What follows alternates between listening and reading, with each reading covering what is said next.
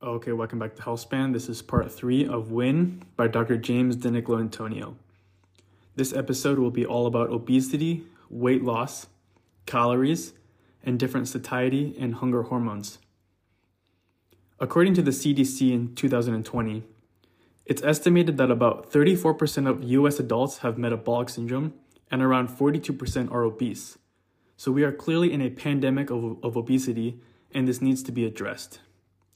Different athletes and fitness enthusiasts are considered to have it really easy. They're lean and in shape because of good genetics or being addicted to working out. It might be true that genes have some role, but they're not clearly as important as epigenetics. These are the lifestyle, behavior, and habits that can turn on and off our genes. There's also this funny misconception that your metabolism slows down with age, which makes it harder to keep the weight off.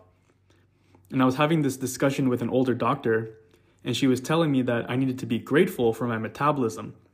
But there was a study in 2021 that discovered that a person's metabolic rate actually stays relatively stable between the ages of 20 and 60, after which it begins to decline about 0.7% per year. This was a study called the Daily Expenditure Through the Human Life Course by Ponzer et al. In 2021. So the fundamentals of weight loss and muscle maintenance. You're probably already familiar, if you've listened to my podcast, with the whole concept of calories in the context of weight loss. The concept of calories in is based off the second law of thermodynamics, which states that energy cannot be created or destroyed. It can only be transferred from one form to another. So if you look at it in terms of a formula, you want to say that energy, or ES, rate of change in the body, is equal to energy in, consumed via food and calories, minus energy out, or the energy dissipated through heat. Again, this is the calories in, calories out model. I have talked about this model before in Jason Fung's book.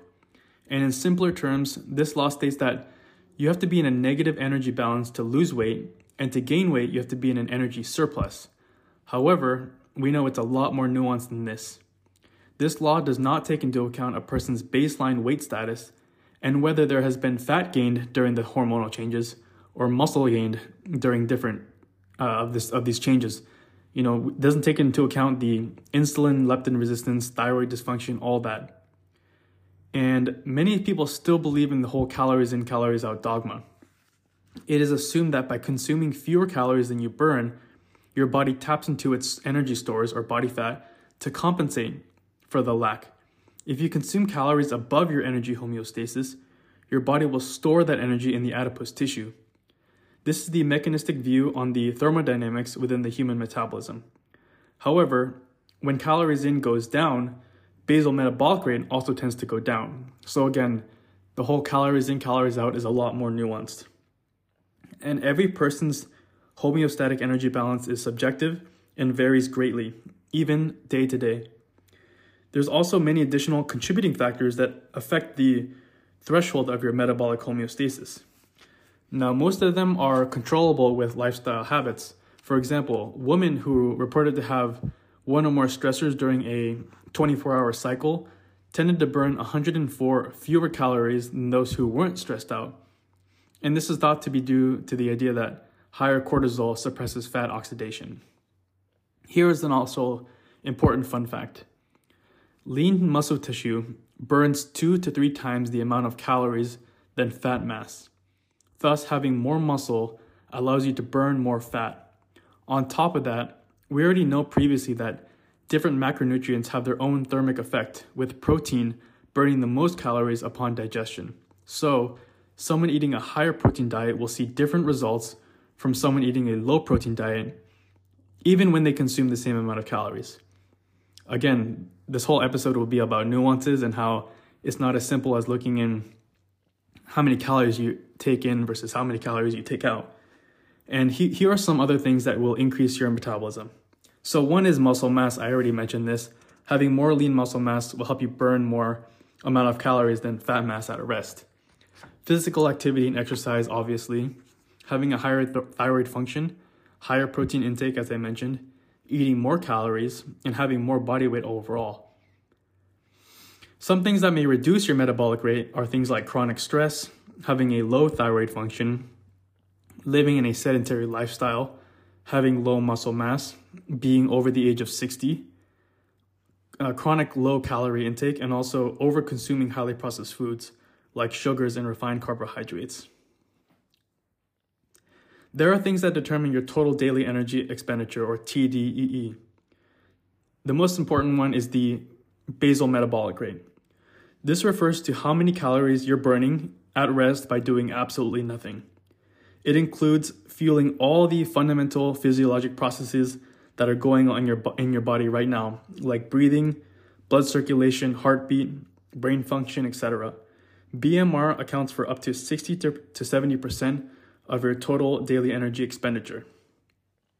There is also exercise activity thermogenesis, which consists of the number of calories you burn during deliberate exercise. So when you are going to the gym and you are resistance training or when you're running, this is the exercise activity thermogenesis. There is also the non-exercise activity thermogenesis, or NEAT. This refers to how many calories you burn during spontaneous movements throughout the day that you don't even realize.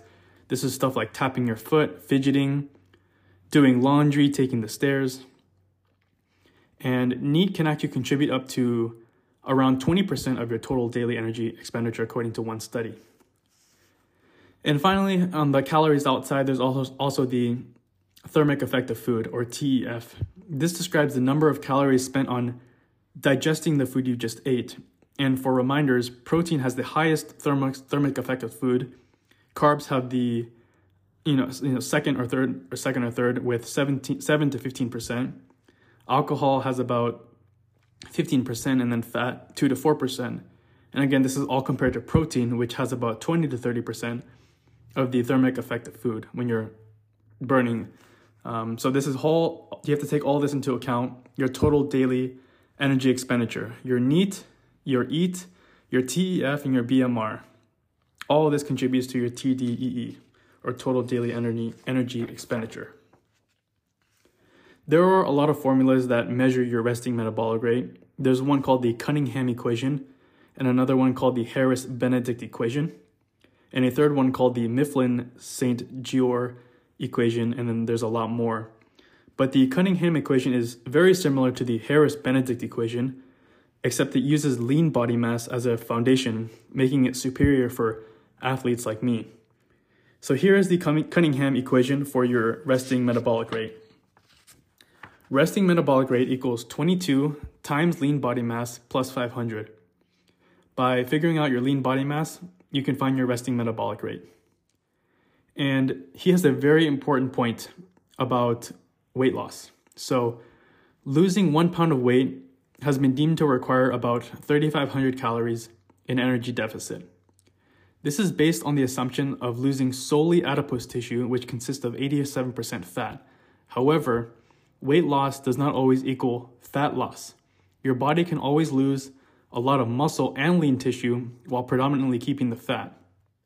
Weight loss also includes the loss of water, glycogen stores, and triglycerides. Too many people focus on the number on the scale or seeing themselves look skinnier but with less muscle after dieting because they have lost lean tissue. This sole focus on weight loss may cause detrimental effects to health after dieting because of the reduction in lean body mass, and often results in weight regain. Again, the point of weight loss is to lose weight in the form of fat, not in the form of muscle. And a very low calorie diet, which is something like less than 800 calories a day, does result in fat loss, but it also makes you lose a substantial amount of lean muscle as well. So crash dieting and near starvation states are not optimal for muscle maintenance. Muscle is really key here. The loss of lean tissue happens primarily due to muscle protein breakdown to really help support the endogenous production of glucose by the liver. So your protein, eventually when you don't get enough calories, gets broken down into the amino acids substrate, which then help make glucose to help fuel your body. So we will be getting into strategies that you can help spare muscle while also losing fat at the same time. And there is a study that shows that combining resistance training or high intensity interval training with higher protein intake is more effective in lean mass preservation and fat loss compared to low protein control group during 2 weeks of low calorie dieting. So we should really be shooting for 1 gram per pound of lean body mass. And again, the study shows that if your protein intake is high enough, you can still lose weight, but help keep enough of your muscle on if you get that 1 gram per pound of body weight. When in a calorie deficit, some muscle is inevitably lost, but you can mitigate it to a great extent. For the sake of physiologic performance, aesthetics, and overall health, the goal should always be to maintain as much muscle as possible while increasing the proportion of weight loss coming from fat loss. And of course, you have to remember the whole idea of what you don't use, you lose. So in a study where subjects consumed about 800 calories a day from liquids, the subjects who did resistance training saw no decrease in their lean body mass after 12 weeks, whereas the ones who did only aerobic exercise saw their lean body mass drop 3 to 5 kilograms. Importantly, their resting metabolic rate was also lower. So they took 2 groups. They were both consuming 800 calories a day from liquids.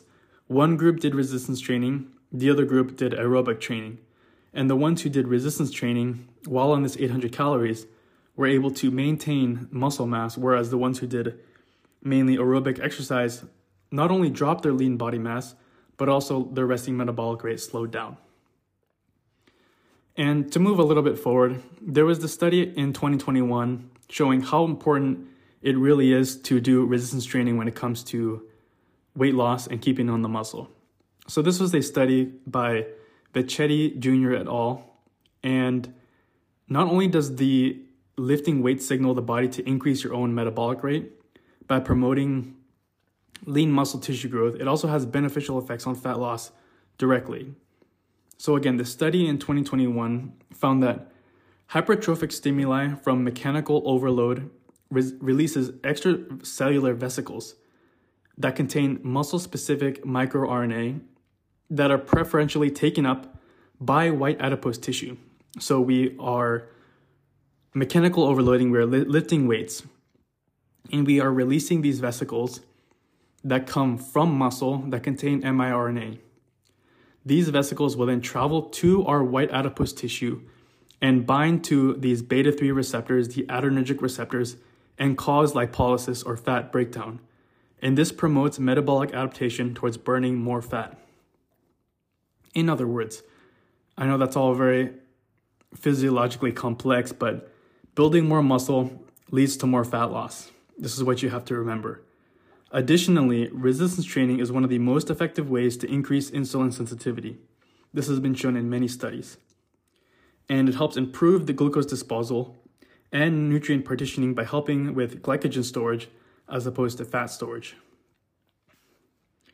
Now, insulin resistance in obesity is related to a decreased total body glucose disposal and occurs predominantly in skeletal muscle. This is why a lot of people like Gabrielle Lyon state that insulin resistance really begins in the muscle.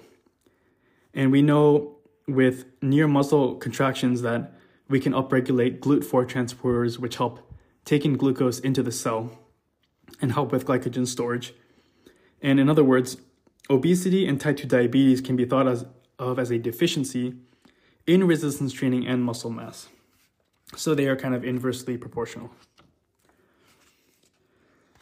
I'm going to skip a little bit ahead here and talk about the body fat set point theory and satiety.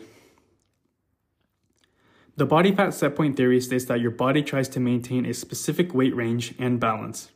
You can think of it as a thermostat like you have in your house.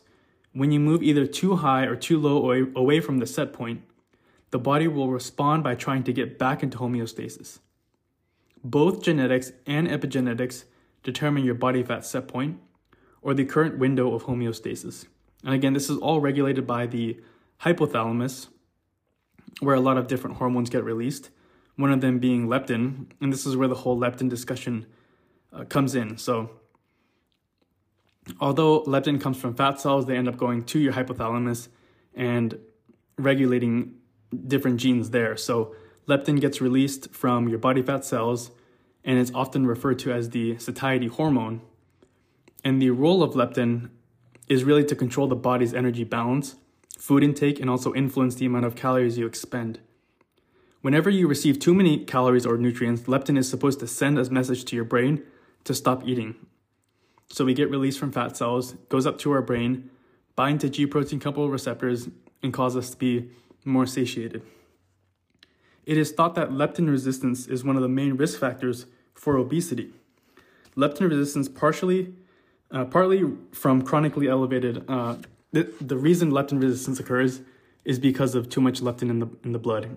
It's called hyperleptinemia. This is very similar to insulin resistance, actually. It will downregulate the cellular response to leptin. So normally when we eat, we get calories, and fat cells will secrete leptin. The brain detects the leptin, and we stop eating. This is the cycle. But of course, the cycle gets broken when we become leptin resistant. So here are some things that promote leptin resistance. Sleep deprivation and circadian rhythm mismatch promote leptin resistance. Leptin levels are dependent on sleep duration. Frequently high levels of leptin lower the body's response to leptin and food consumption. Inflammation from stress, environmental toxins, or inflammatory foods. These are some of the things that promote leptin resistance. High triglycerides prevent leptin from entering the brain. Defective autophagy and cellular turnover contribute to leptin resistance. And overeating too many comfort foods overrides the brain that can also dysregulate leptin. So all these things contribute to leptin resistance.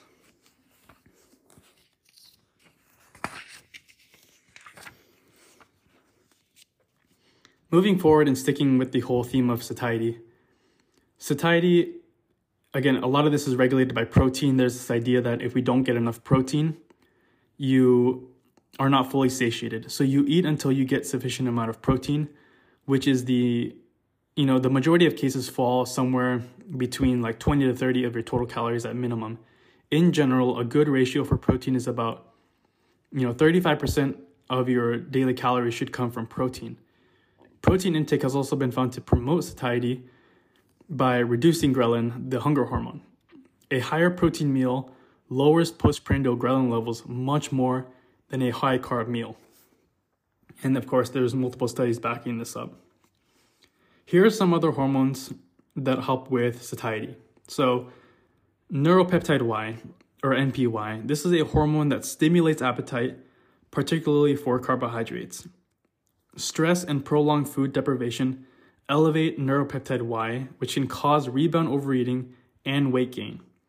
Low protein intake and fasting for over 24 hours also increase neuropeptide Y expression in animals. Now, the most important hormone here is GLP. This is the glucagon-like peptide. This is a hormone that is produced by the gut whenever you eat something. GLP regulates our blood sugar and appetite, and it acts through various mechanisms. One of the mechanisms is by binding to receptors in the central nervous system. It binds to the POMC/CART receptors and activates downstream signaling, which increase satiety. GLP also binds to neuropeptide Y hormones and inhibits it. Remember, neuropeptide Y normally helps stimulate appetite.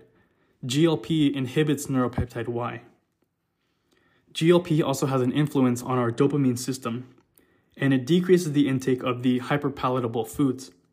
And it also decreases the anticipatory food reward as well. So it acts on the dopamine system as well. And we know GLPs, one of the reasons they lead to weight loss is because they slow gastric emptying and also slow peristalsis and also allow for some gastric distension, causing us to eat less. This is why people who are on GLP agonists like semaglutide, liraglutide lose so much weight. And we know other things like short-chain fatty acids, butyrate, this helps stimulate GLP from intestinal cells as well. Glycine also has been shown to stimulate GLP release. And another hormone that's very important is CCK, or cholecystokinin. This is another satiety hormone produced by gut cells. Higher levels of CCK have been shown to lead to a decrease in food intake in both lean and obese individuals. Like with other hormones, protein and fiber consumption raise CCK levels. Peptide YY is another hormone released from intestinal cells that help reduce food intake. High blood sugar levels lower postprandial satiety and peptide YY levels in healthy overweight subjects. Yet again, fiber and protein increase peptide YY and satiety. Dopamine, finally, is considered the reward molecule, but it's also more of a reward anticipation hormone or neurotransmitter. So obesity results in hypodopaminergic function. We have lower dopamine levels when we are obese. Obese people show altered dopamine neurocircuitry that increase the likelihood of opportunistic overeating while simultaneously making food intake less satisfying and also less goal-oriented and more habitual. So more obesity, less dopamine, less ability to increase, or more ability to cause us to eat more. So more opportunistic eating is the way he puts it here. So again, all these mechanisms come through different hormones. The most important ones, neuropeptide Y, dopamine, GLP, peptide YY, and CCK. Just the last point here. The goal is to teach your brain to find more reward from things that contribute to good health, like exercise and eating whole foods, instead of reverting to a poor lifestyle choices just because they provide a small window of pleasure. This way, you prevent dopamine resistance and dopamine deficiency, thanks to giving your body the nourishment that it needs. Weight loss is a lot more complex than calories in, calories out. This is one of the main points that I've been making. Building more muscle will boost your metabolic rate and cause you to become more satiated. Greater satiety also focuses, you really need to focus on the protein and the fiber, as I said over and over. And we know that if you're in a calorie deficit, one of the most important things you can do is consume enough protein. You will lose weight, but you will keep on the muscle, which is what we want. So these are kind of like the main messages from this chapter. Weight loss is very complex. It deals with a lot of neuronal hormonal issues, a lot of epigenetics. And the most important thing you can do is consume your protein, consume your fiber, and continue with your daily resistance training and exercise. So I hope you enjoyed this episode, and sorry for waiting so long to publish the next one. I've been really busy, but hopefully I can get to another chapter soon. And thank you for listening.